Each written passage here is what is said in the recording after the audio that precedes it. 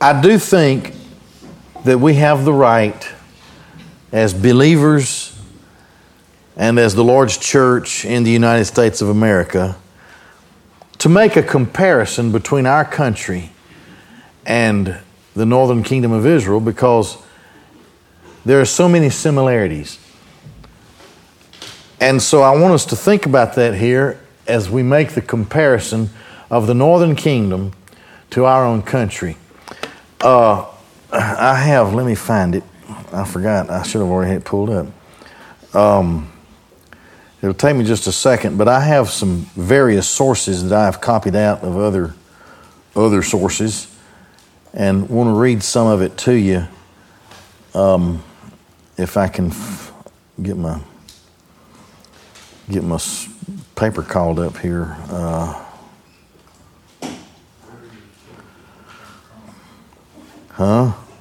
Careful now.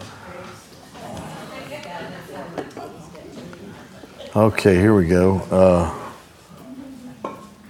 Nope, not that. Tell you what, let me just go on. I wanted to read some papers from early colonial or pre-colonial America, and I wanted to read certain sections directly to you, and I still may if I... that's not it. You know, just take my word for it. We started out as a godly nation. For example, a Governor Bradford, early governor of Massachusetts, who was also of the colony, of Mayflower group, Jamestown. In one of the letters he wrote how they were so excited. Now, this was the Jamestown people. They were so excited in bringing the gospel of Jesus Christ to the native tribes of the land. That's an example. Sheesh, I don't even think I can read that. Some quotes from founding fathers. Anyway, there were several papers, and I should have had that called up already. That's my bad. I'm sure you're brokenhearted that I don't have all that to read. But it's several papers from different people early in the history of colonial America in the 1600s and so forth, pre-Revolutionary War. One after the other. They came here. You know why they came? They came here to worship freely. They came here on the basis of worshiping Jesus Christ without the imposition of a state church. That's why they came. And in their personal letters to one another, many of which are still preserved, I think I have one in its original state, a copy of it here in a minute, but one after the other, all you heard was glory to God and the strong intent to worship and to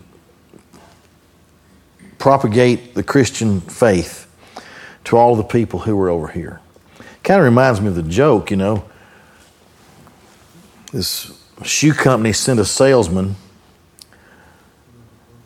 to a sort of a backward nation in Africa, and he sent back a wire, and he said, "This is just awful. Nobody here wears shoes." So they recalled him and sent another guy, and he said, "Send me everything you got. Nobody here has any shoes, and everybody needs a pair of shoes." It's kind of like that's how you look at it. They looked at coming over here not only as the opportunity to worship as they saw fit freely, but also to propagate the Christian faith and to carry out the Great Commission in their lives. And these are reflected in those early letters. And of course, you know how our Creator has endowed us with these gifts. That's written in our Constitution and so forth.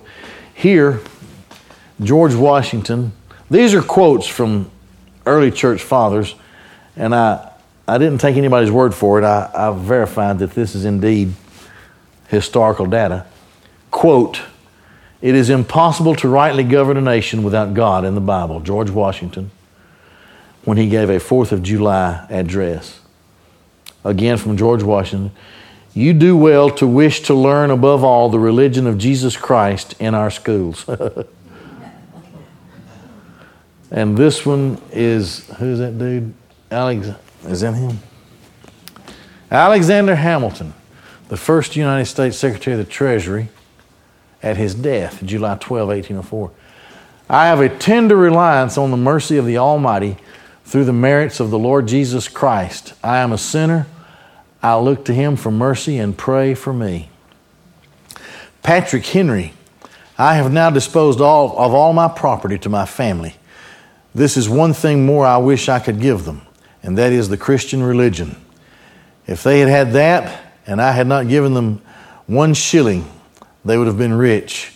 And if they had not had that, and I had given them all the world, they would be poor. Patrick Henry. John Hancock, April 15, 1775. In circumstances dark as these, it becomes us as men and Christians to reflect that whilst every prudent measure should be taken to ward off the impending judgments, all confidence must be withheld from the means we use and reposed only on the God who rules in the armies of heaven, and without whose blessing and best human counsels are but foolishness and all created power vanity. So that with these other, and they're easy. You can research these things online. What our early church, our early founding fathers said, and early colonial leaders such as Governor Bradford. This was a likeness. I forget how old the painting is. This was the Mayflower people, the Mayflower people. Upon their arrival, the first thing they did was have a worship service, and sometime later there was a portrait to try to portray the likeness of how they worshiped God when they came over. Now this was what I was talking about. Mayor, was it John Bradford or something? Off Plymouth Plantation.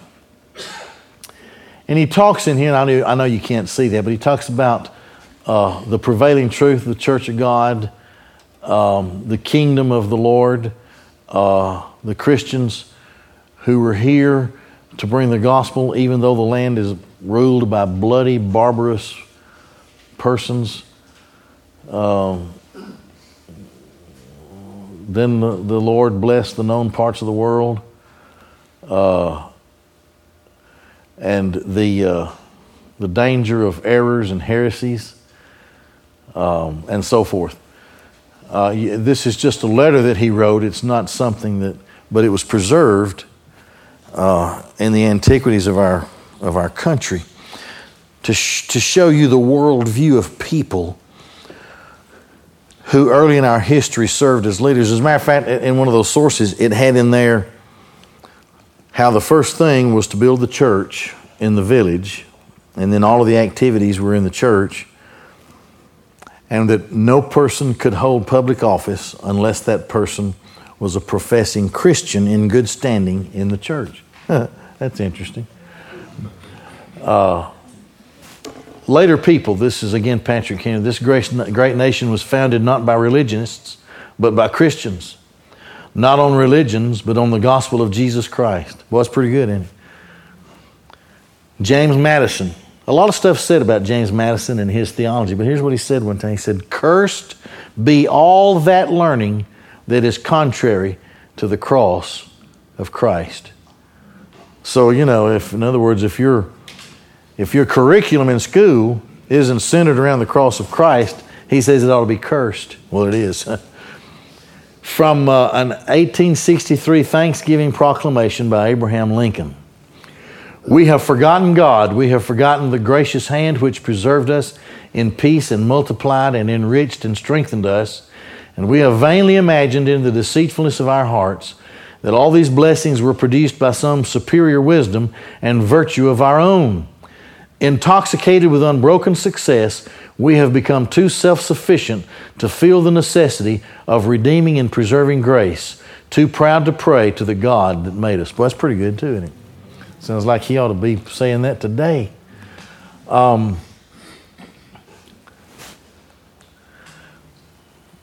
One of the things was adultery. I could be here all day with charts and stuff. But this is a thing that talks about the percentage of people who cheat. Interestingly enough, okay, so here's the women cheaters and here's the men cheaters. Look there. The height of cheating is in the ages of 60 to 69.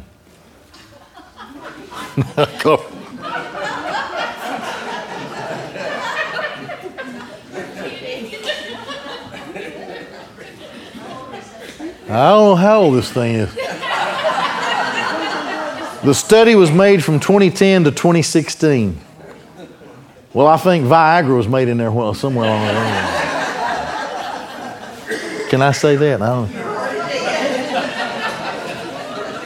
But this was amazing to me, all right? Now you see how it drops off when you're over 80.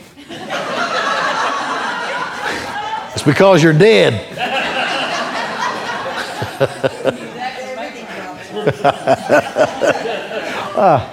But I just, the sad thing is, in every age, all the way up, there's adultery.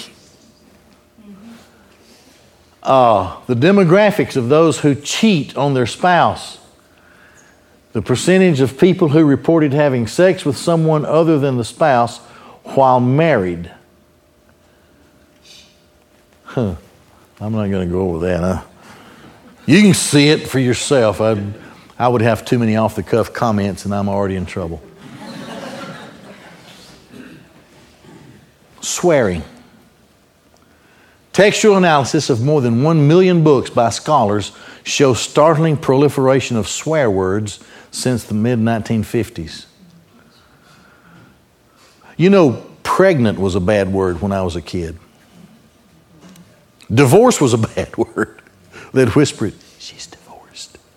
And I remember my aunt, and I had to ask my mother what that meant. She wouldn't tell me. Overall, they found that writers were significantly more likely to use each of the 7 swear words. Now, I didn't write them down. They're bad, bad words. Okay, I don't even want to abbreviate them, but you can imagine the 7 worst swear words in the years since 1950, with books published in 2005 to 2008, 28 times more likely to include swear words than books published in the early 50s. Now, that was 12 years ago. I would hasten to say that it's probably much worse than that now. Swear words everywhere, swear words. That's a bad reflection on the culture. It's an undisciplined, ungodly culture.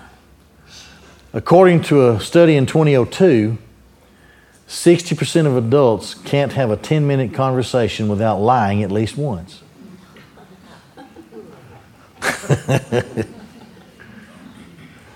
But even that number makes it sound better than it really is. Those people in the study who did lie actually told an average of 3 lies during their brief chat. You have a brief talk with somebody, that person's likely to tell you 3 lies before the talk is over. I guess you just keep your mouth shut. I think this may be the last. Let's see. Yeah, that's the last one. There are a lot of things on this, but there are only 24% of Americans who believe that the Bible is the literal Word of God. Now that is about, let me think, I think that dates from 2011 or 2012. So, you know, how much worse is it with a younger generation? They never get taught the Bible. I'm sure it's worse than that now. This year, here, I'm thinking, you know, man, I should have. It was either 2011 or 2012. It was in a Gallup poll. There were several things in that Gallup poll, and I could be here the rest of the day, but I know that my time is about over here. To sum up all of this and then to close it out,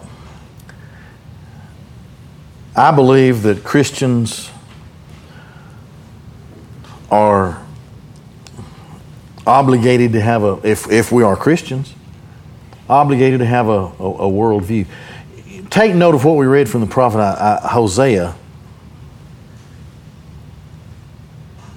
Their trouble started with a lack of knowledge. Well, then you need to learn what the Bible says, and you need to be disciplined, and you need to be a part of people who are disciplined so that they're expected to do all that lies within them to be obedient to the dictates of Scripture. Therefore, with a biblical worldview, most of it is black and white. Now, there may be some gray areas, but most of it is black and white for us when it comes to the modern culture and what sin is and what opposes the Word of God. That's not difficult at all. So if these things are creeping up on us and they're beginning to overwhelm us as they did and we saw in Hosea chapter 4 in the northern kingdom, then maybe we just need to spread the word a little more, teach a little more, do what we need to do, and spend more of our time and budget as a local body of Christ to give people the opportunity to study the Word of God. All of these other things that are important to Christians will become happily fruits of that tree if the root of the tree is right. And so, we have to ask ourselves the question, are we growing as Christians? Do we understand? Here's something in the newspaper that kind of sends up a red flag, but I don't know really how I feel about this. We need to study the Bible. Study it and pray about it till you get the answer to it. The Holy Spirit of God, if you're a Christian, lives in you, and He's there for a reason. So in closing, I think personally that there's an unfortunate comparison that's to be made between the state of the United States of America today and the state of the northern kingdom of Israel, at least in the closing days of Jeroboam II's reign, if not in the early days immediately following his reign, where there were so many political conspiracies and so forth that it caused the degradation of the rest of the society and the rest of the culture, even to a faster pace. All right, having said all that, thank you for being here. God bless you. This was wonderful. We thank you for being here. This started out sort of as a casual idea. Going to have it down in the church parlor, which is where I have a Sunday night class that meets there. And I just happened to mention it on Facebook, and we had people interested in this thing, for which I'm very, very thankful and humbled. And so we thought we might ought to come up here. And whoever made that suggestion, it was a good idea. I forgot who it was. But you did a good thing, whoever that was. We're going to be closed in prayer now. And Shiloh people, I hope that you'll take note of those who are our guests here and thank them personally for being here, okay? And there's probably more food to be had on the way out. Let's pray. Holy Father God, we come humbled before you, thinking of the great spiritual needs that exist in our own country. Lord, it's a great call, and we feel the burden of the call, but also we feel the power of the Holy Spirit who can do anything. Thank you for your word, that we may be corrected, that we may be guided in the way that we should go. And help us, Lord, as your people, to be loyal, and to have our own covenant loyalty.